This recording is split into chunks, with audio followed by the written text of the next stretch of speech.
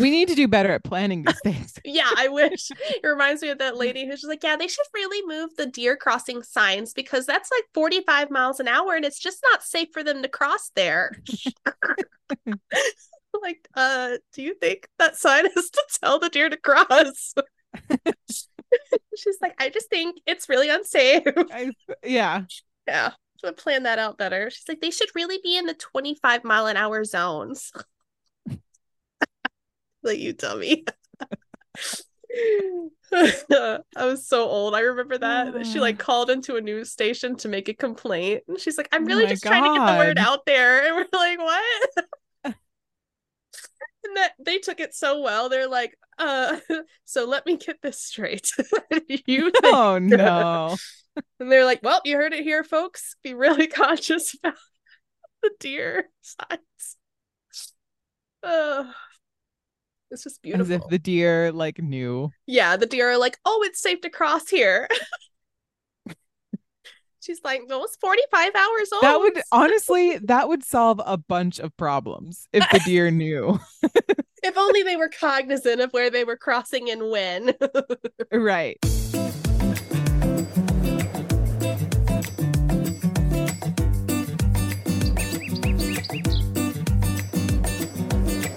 Hello, everyone, and welcome to the show. I'm Blair. And I'm Kirsten, and we are mediocre content. And I can't believe we've made it this far in the galaxy already.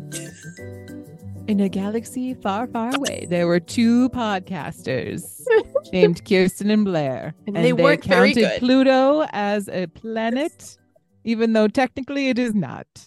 I have so much to say, as you are probably aware.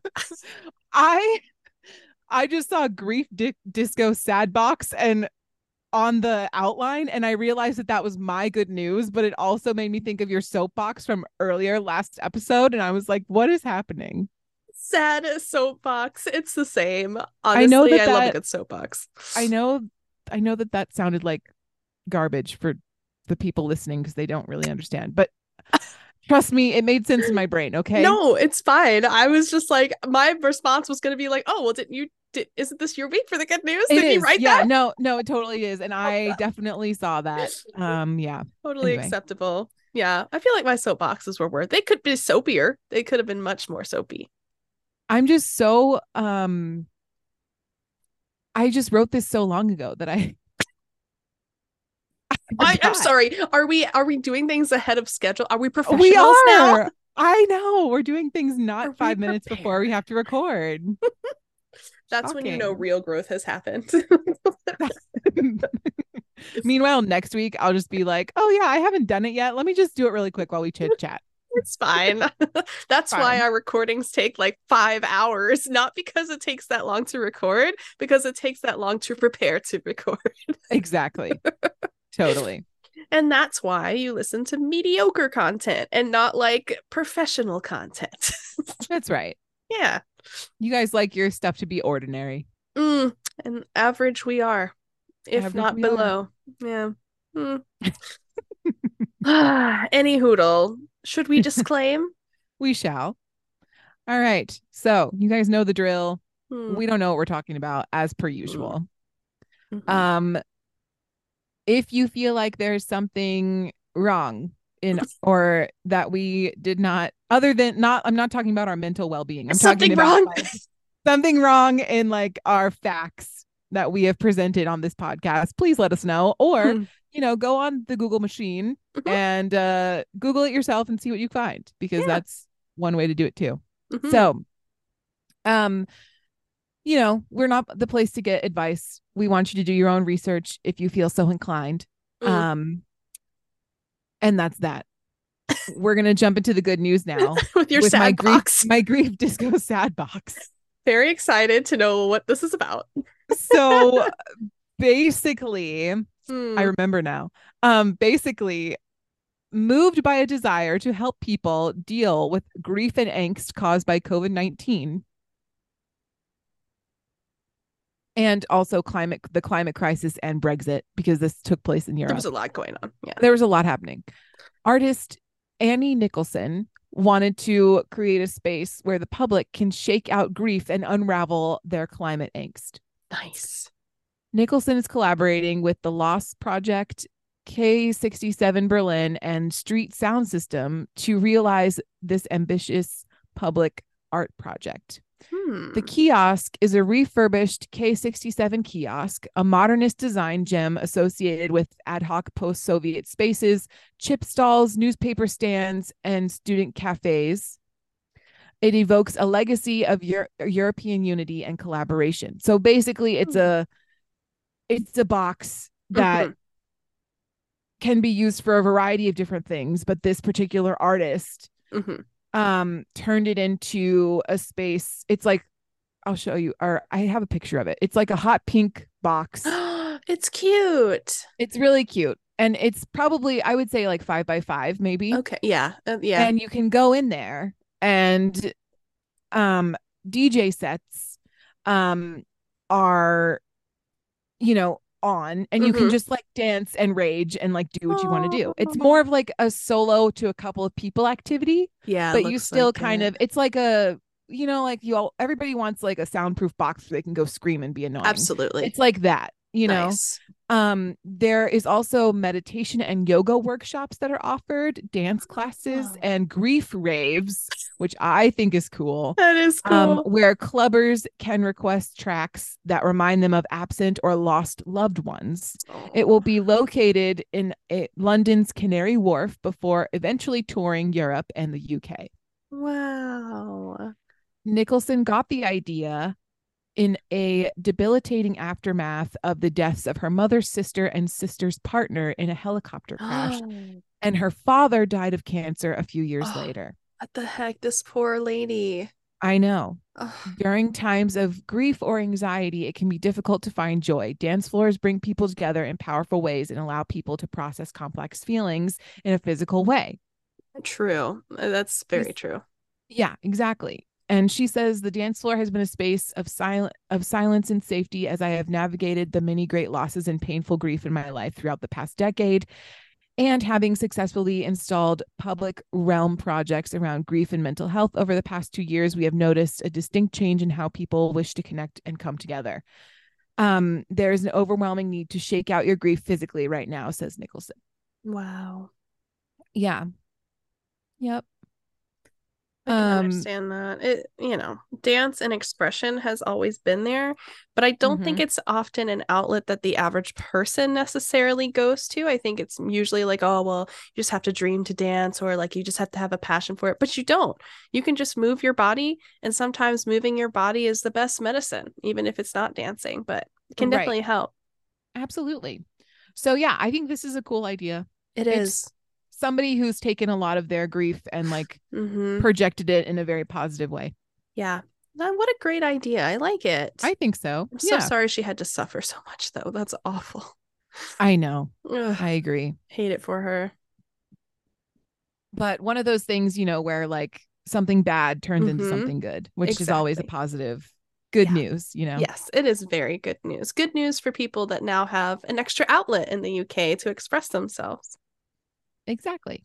Nice. So the next story I have for you guys is about beluga whales. Do you know how to speak whale?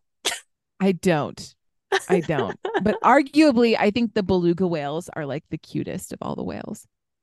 They are cute. For those who don't know, they're like the large white ones. They're so cute. They like to bash their face on the glass. They do. In all the videos. Perhaps you've watched nest cam footage from organizations like the Fish and Wildlife Service that monitors birds' nests. And if you're a fan of that, then you certainly like, If you're a fan of that, then you'll surely leap like a humpback at the chance to watch the Polar Bear International's beluga cams. Did you go back just to use that pun? Like, did you? Yeah, I did. Just to use the pun. It was written in the article, and I thought it was nice. That's adorable. During the ice-free months of summertime, about 2/3 of the world's beluga whales, about 57,000 animals, migrate to the waters around Churchill Valley and Hudson Bay in Canada. From the deck of their beluga boat, PBI scientists maintain underwater microphones that allow you to listen to the constant whistling, chattering, and singing of these incredible creatures. The cameras were set up over the last weekend, which is July 15th. Oh wow. Okay, yeah.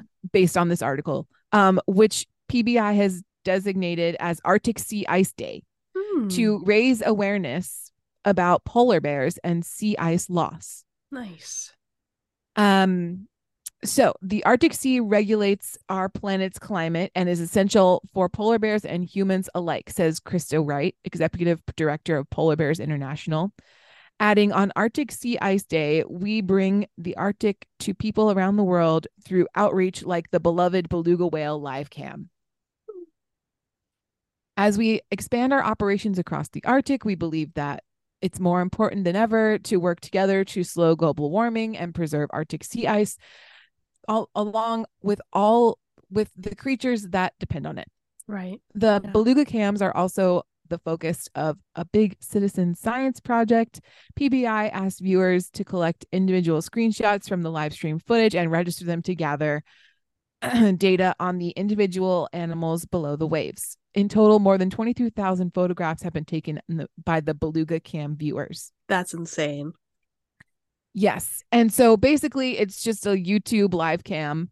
And if you log on, you hear them like whistling and like making all these weird noises. And it's so cute. They're so adorable. Clicking on it. Do it. Right this moment.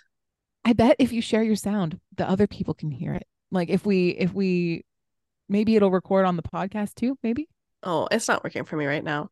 I don't know if it's under the water at the moment. Let me see. We'll go back to it. It's like it might be in movement is what it looks like. It looks like it's being moved.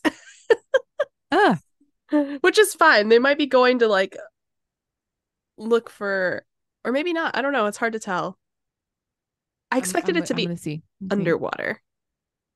It is. When I looked at it, when I read the article, it was underwater. You could see all the little whales swimming by. That's cute. It really might just be being moved at the moment then. Okay. Interesting. I definitely want to hear them though. Oh yeah, it's above water. Yeah, right now. Yeah. Oh, okay. Dag nabbit. I know. Oh my gosh, it was so cute. It's chill. There'll be opportunity. Well, we'll put the link in the description so that they can go in there and view it too. Yeah, totes adorbs. That is adorable. Yeah. I like watching like the bald eagle cams when they have the babies and like the nests and stuff. That's also super cute. The Monterey Bay Aquarium has a bunch of different live cams in their tanks. Ooh. And there's like one with like the octopus, and then they have a whole tank full of jellyfish, and it's all very soothing looking. It's really cool. And they play like music and stuff. It's legit. You guys should check it out. That would be perfect if you have trouble sleeping and you just have that on with the sound. Oh, I can't imagine. Or if you're studying or something like that. Yes, that'd be so good. So good tips and tricks, guys. Look for these 10 out of 10 recommend. Yeah. Yes. That's awesome. How adorable. 2 very adorable news stories, honestly. I think so. Thank you so much. I appreciate it. You're welcome. So speaking of adorable, we are now at essentially without Earth and the sun. We are now essentially at the end of our little solar system in terms of like planets, which is exciting and strange and beautiful. Wow. We've come so far, literally like light years far even. So we are talking about Pluto today, and obviously as millennials, we grew up with Pluto being a planet. And technically speaking, according to even NASA's, because that's where I get all this information, of course, but even according to the way that like NASA classifies it, it is called a dwarf planet. So it's not like they're even taking planet out of the name. So that just befuddles me. But I have some explanations as to why they've decided to do this. Wow. Okay, good. Imagine. Reasons. But it's still a planet to me. So Pluto is very complex, and it's got mountains, valleys, plains, craters, maybe even glaciers. And so this is not similar to Uranus or Neptune or even Jupiter in terms of like it doesn't have a clear surface. Pluto does have a very clear surface, and in fact, we've been able to see it, albeit not a lot. And we'll get into exploration later, of course. But it was discovered in 1930 and was long since then considered the ninth planet.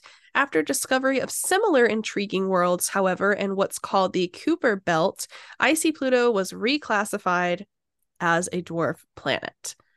I couldn't care less what they call it. I know what I'm going to call it. So we'll just move on from that. In terms of naming, Pluto was actually named by an 11-year-old girl in 1930, which is super adorable.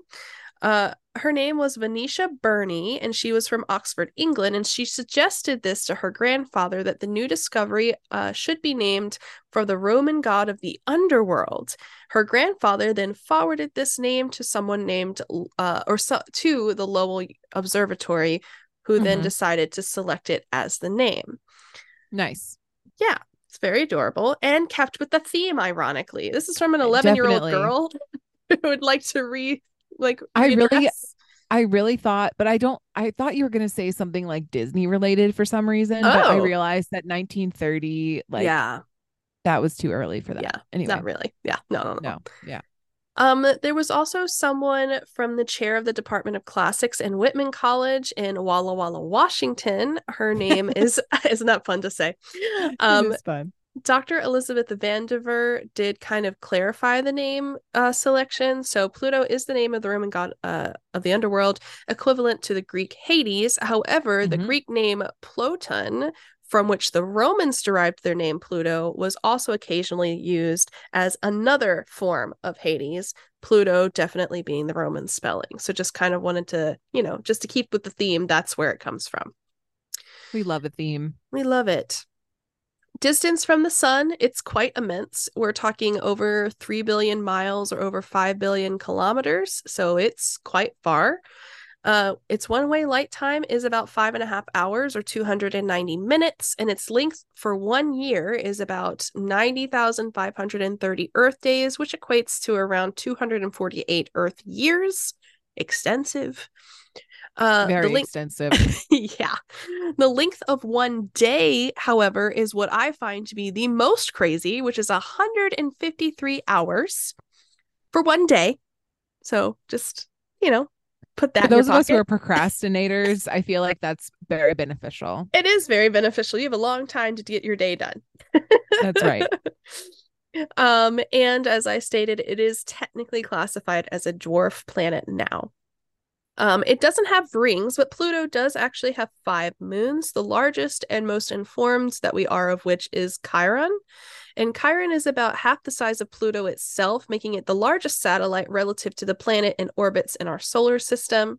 And Pluto and Chiron are often referred to as a double planet, and that's because it orbits Pluto at a distance of just 12,000 miles, 19,000 kilometers. For comparison, our moon is like 20 times farther away from Earth. Just a little reference. But Chiron's orbit around Pluto also takes 153 hours. So it's the same time for Pluto to even make one rotation. And that means that Chiron neither rises nor sets, but instead hovers on the same spot on Pluto's surface. And it's called tidal locking, which is unique and cool and fun. Yeah. Super fun. But of course, Pluto does have 4 other moons. They're much smaller, less than 100 miles or 160 kilometers wide, and they're irregular shaped and not nearly as spherical as Chiron is. Unlike many other moons in the solar system, these moons are not tidally locked to Pluto and instead all spin differently and do not keep the same face towards Pluto. So they on their own wavelength, man. Yeah. They are also named for mythological figures, of course, and they are also associated specifically with the underworld. So Chiron is named for the river of Styx boatmen who ferry souls to the underworld. So also honoring Sharon, the wife of Discovery, James Christie. I guess they discovered it and therefore named it in theme, which we appreciate. Neat. Nyx is named for the mother of Chiron, who is also the goddess of darkness and night. Hydra is named for the nine-headed serpent that we know of from like Hercules. We do. And they guard the underworld. Kerberos. Wait, what? Kerberos, I think it is. Yes. Kerberos is the three-headed dog, like Fluffy from Harry Potter. I think some people missay it as Cerberus, which apparently is something else, but also related. It's weird. It's I think it also has to do with like the Latin pronunciation, because I Yeah. distinctly remember my Latin professor being like, it's Kerberos, and I'm Oh like, my God. okay. But also I'm not sure. But also concerns. Yeah. And then Styx, of course, like we just indicated that there's a boatman for. Styx is then named for the actual mythological river that separates the world of the living and the realm of the dead. So, fun times. Again, love a good theme. Can't complain. I think Roman mythology should be our next one. Honestly, we need to do one on Roman, Greek, Egyptian. Like we just have a ton to go through. We do. We do. So what it looked like. It has a radius of 715 miles or just over 1100 kilometers. Its orbit around the sun is quite unusual, and we talked briefly about this in terms of its orbit when we discussed Neptune, and that's because they do cross over into each other's orbit.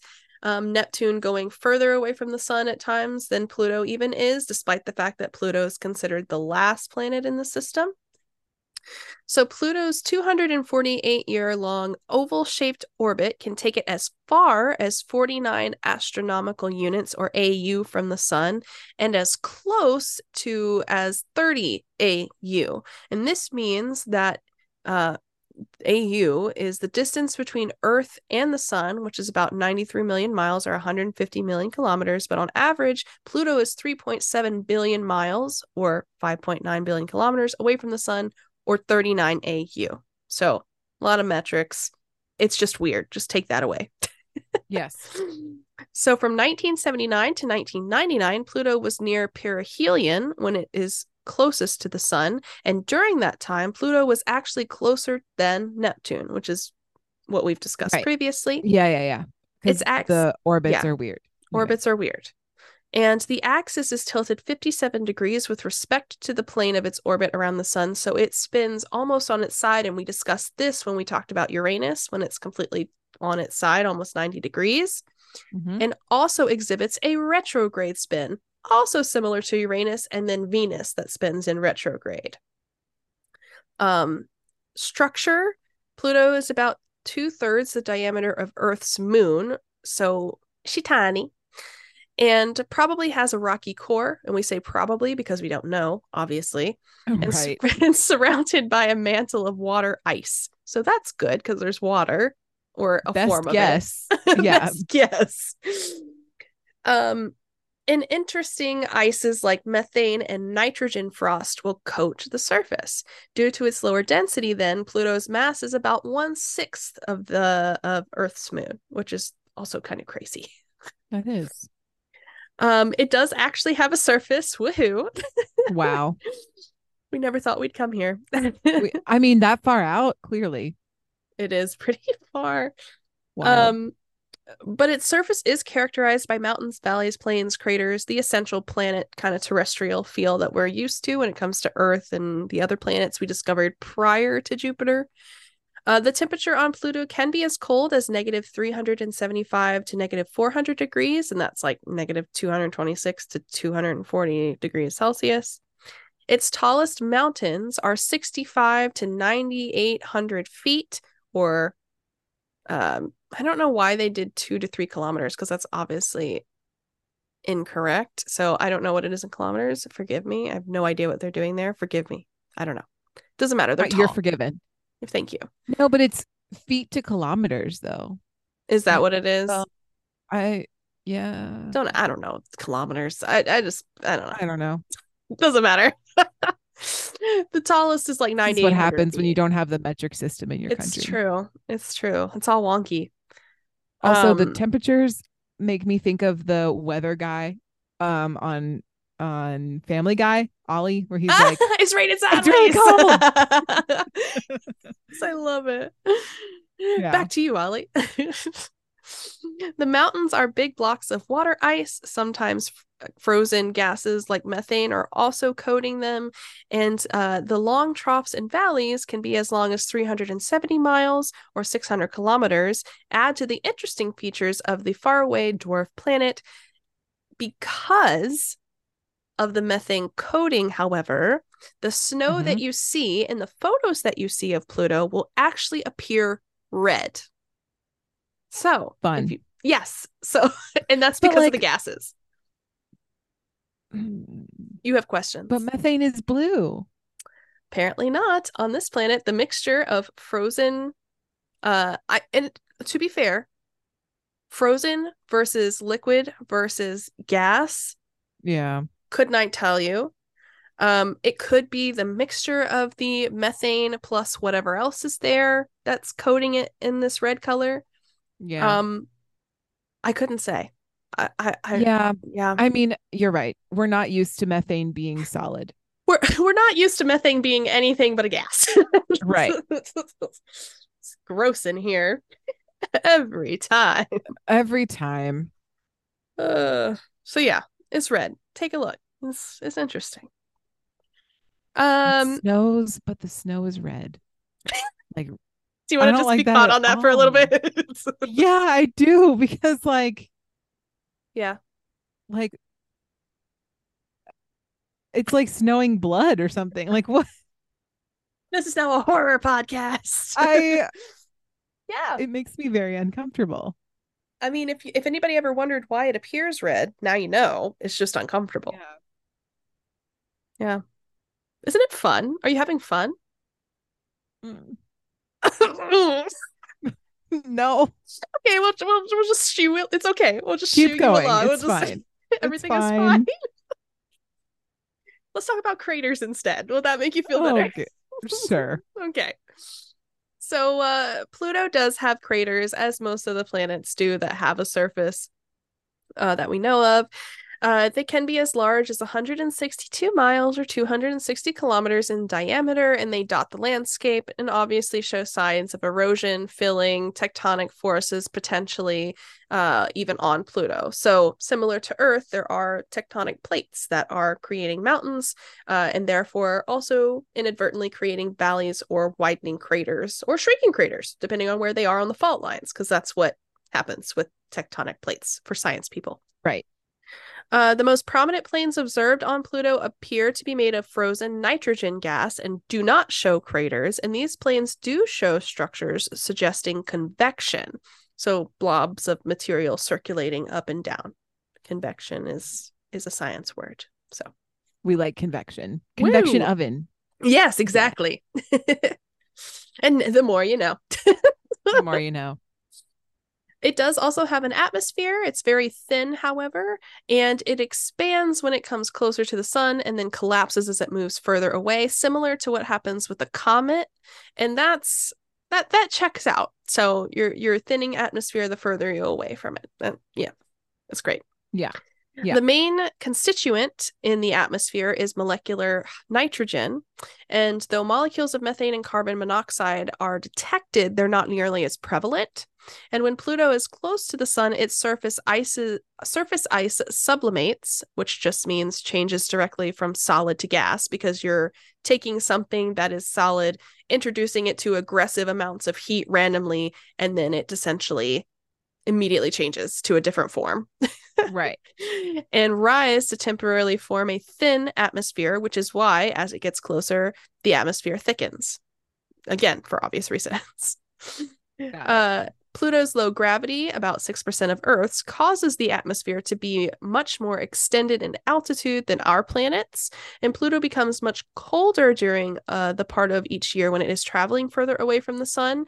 During the time the bulk of the planet's atmosphere may freeze and fall as snow to the surface. Again, because you're taking one system that's very used to being close to the sun and having the heat retention to completely eliminating that very quickly. Right. And then also, as some of the planets have had up to this point, the magnetosphere is always a question. We don't 100% know whether it does have one, but even if it does, it's quite small. And the slow rotation of the planet indicates it may just have none at all. So, yeah. We're going to take a tiny Pluto-like break. Okay.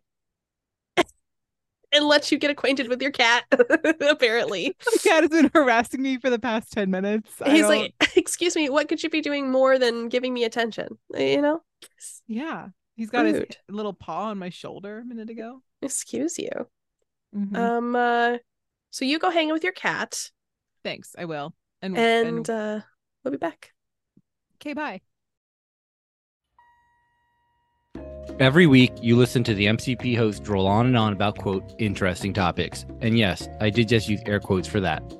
We are positive your listeners would come up with better topics than them, and so we are enlisting you to send them over so we can talk more about exciting things in the future episodes. We highly encourage you to do yourself and other listeners a favor and start sending good topic ideas over to mediocrecontentpodcast@gmail.com. We even give you permission to slide into their DMs over on Instagram at Mediocre Content Podcast and Twitter at Mediocre Squawks. If you don't decide to send topics over, prepare yourself for continued intense mediocrity. Though honestly, it will probably be mediocre either way. Thanks for trying, and good luck in the second half of this interesting podcast, air quotes still included.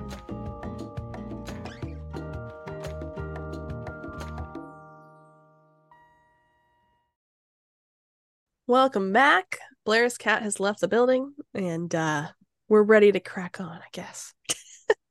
Yeah, I'll keep you guys updated if he comes back. He just wants to be loved. He's so aggressive in that way. He is. Steal your attention right away. Exactly. Okay, so this sounds cheesy, but we're going to talk about Pluto time. And I don't mean like, oh, this is Pluto time. I mean, no, there's something called Pluto time and it exists. So, Pluto orbits on the fringes of our solar system, billions of miles away. We know this. We've just discussed this. Obviously, because of that, the sunlight is much weaker there than it is on Earth, and yet it's completely dark. And in fact, for just a moment near dawn and dusk each day, the illumination on Earth matches that of high noon on Pluto. That's how dark it is. We call this Pluto time. And if you go outside on this time on a clear day, the world around you will be as bright as the brightest part of the day on Pluto. So if you ever want to experience that and kind of get an idea of what it would be like at the highest point of, quote, daylight on Pluto, that's what you can do. And it's kind of cute and lots of fun for people who just want to have a good time, I guess, or wake up early. I don't know.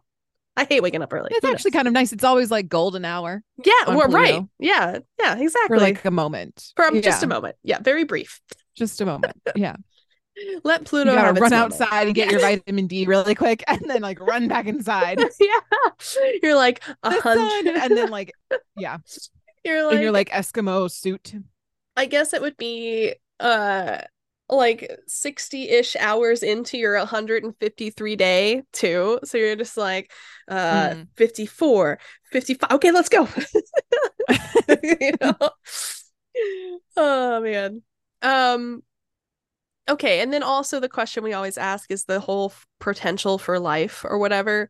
The surface is too cold. It seems very unlikely. However, as we did discuss, technically it does have a form of water on it. So, you know, that's great.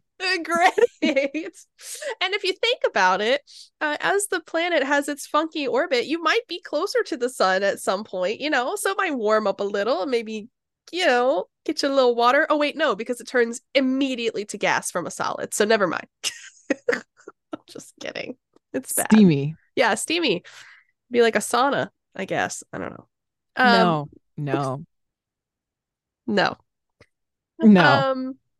They do think that Pluto's interior may be warmer. And some even think that there could be an ocean deep inside, because if it's fully solid ice for the majority of its life and has been that far away in general for an extended amount of billions of years, then it might just be a frozen ocean. Who knows? Could be.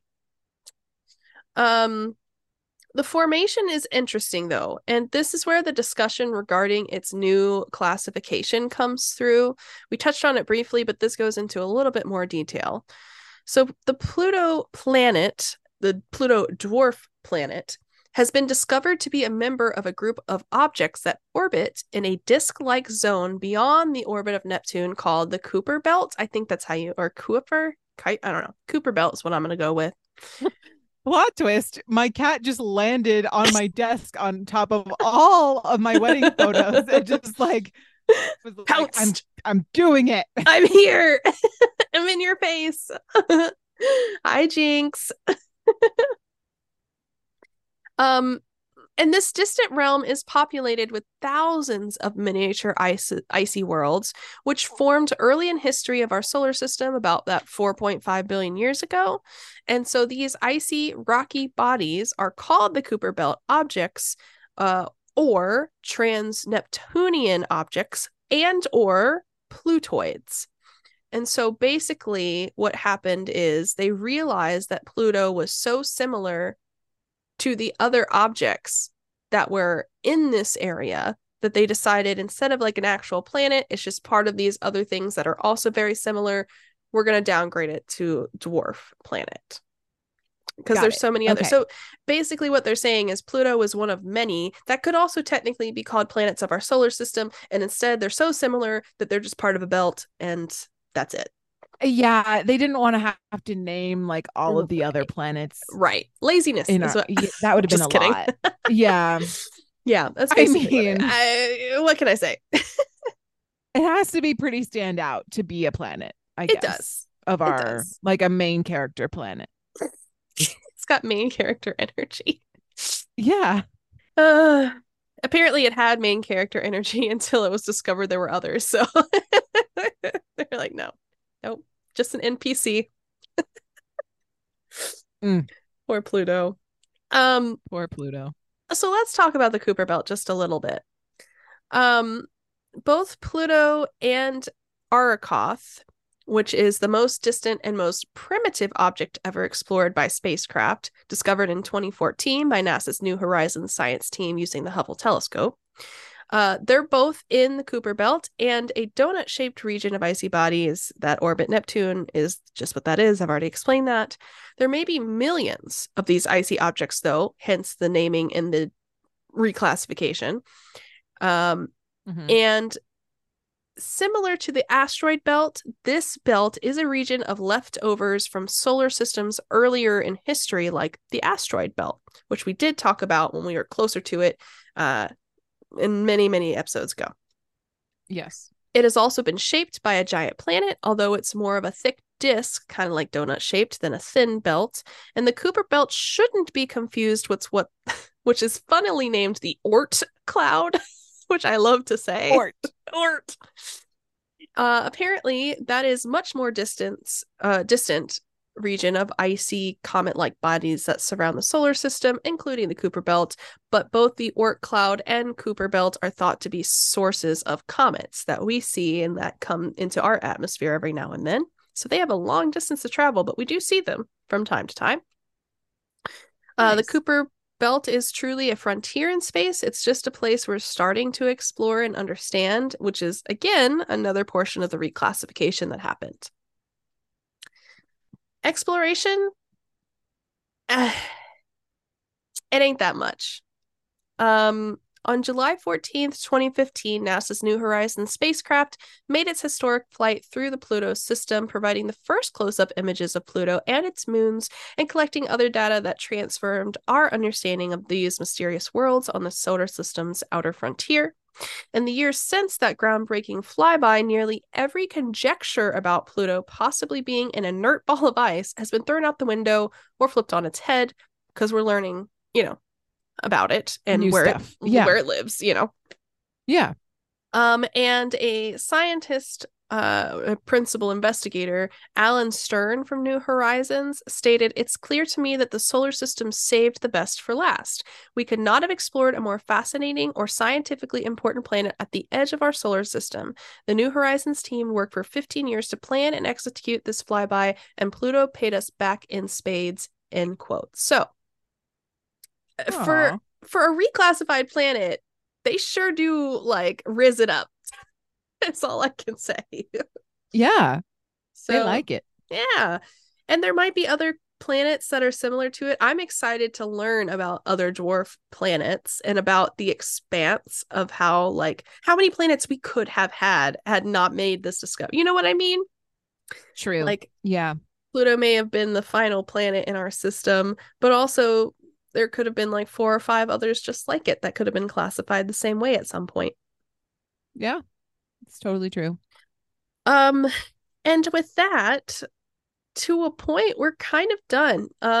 Just an update for those who do enjoy the solar series and were wondering why we still haven't talked about Earth. Here's your info. The plan right now is to do Earth next and then also kind of break into the sun and see what's going on in there and any discoveries and interesting facts we may have about it. So while the solar system is technically done, we still haven't done our own planet and then our big, beautiful sun star that, deserves an episode. Agreed. But we're very close. We're very close to ending this part of it, which is exciting. I think at some point I'd want to talk about galaxies or maybe more obscure things at some point, but black holes definitely needs to be a topic, but that'll end it for now once we finish. We can all have an existential crisis together. I have one daily. I don't even feel like I don't think you're right if you don't at this point in our history. Fair. So yeah, but you guys can always suggest things, if there's other things you want to talk about. Yeah. Well, you can always email us at mediocrecontentpodcast@gmail.com. You can send us tweets at mediocre squawks or follow us on Instagram at mediocre content podcast. You can also follow us on TikTok. We do Twitch streams bi-weekly. Not bi-weekly. That's not how you say that. No, that's right. That's bi-weekly. I thought bi-weekly was twice a week. Is it? I don't know. We do it every other week on Thursdays at 3 p.m. Pacific time, 6 p.m. Eastern time, and then 11 BST. Yeah. 11 BST. Yeah. 11 p.m. BST because we're fancy. Let's see. I think that's it. I think so. 5 stars? Don't forget to rate us 5 stars all the time, everywhere, wherever you go. 5 stars. We'll be heartbroken otherwise. Yeah, 5 stars for Pluto, and we'll see you next week.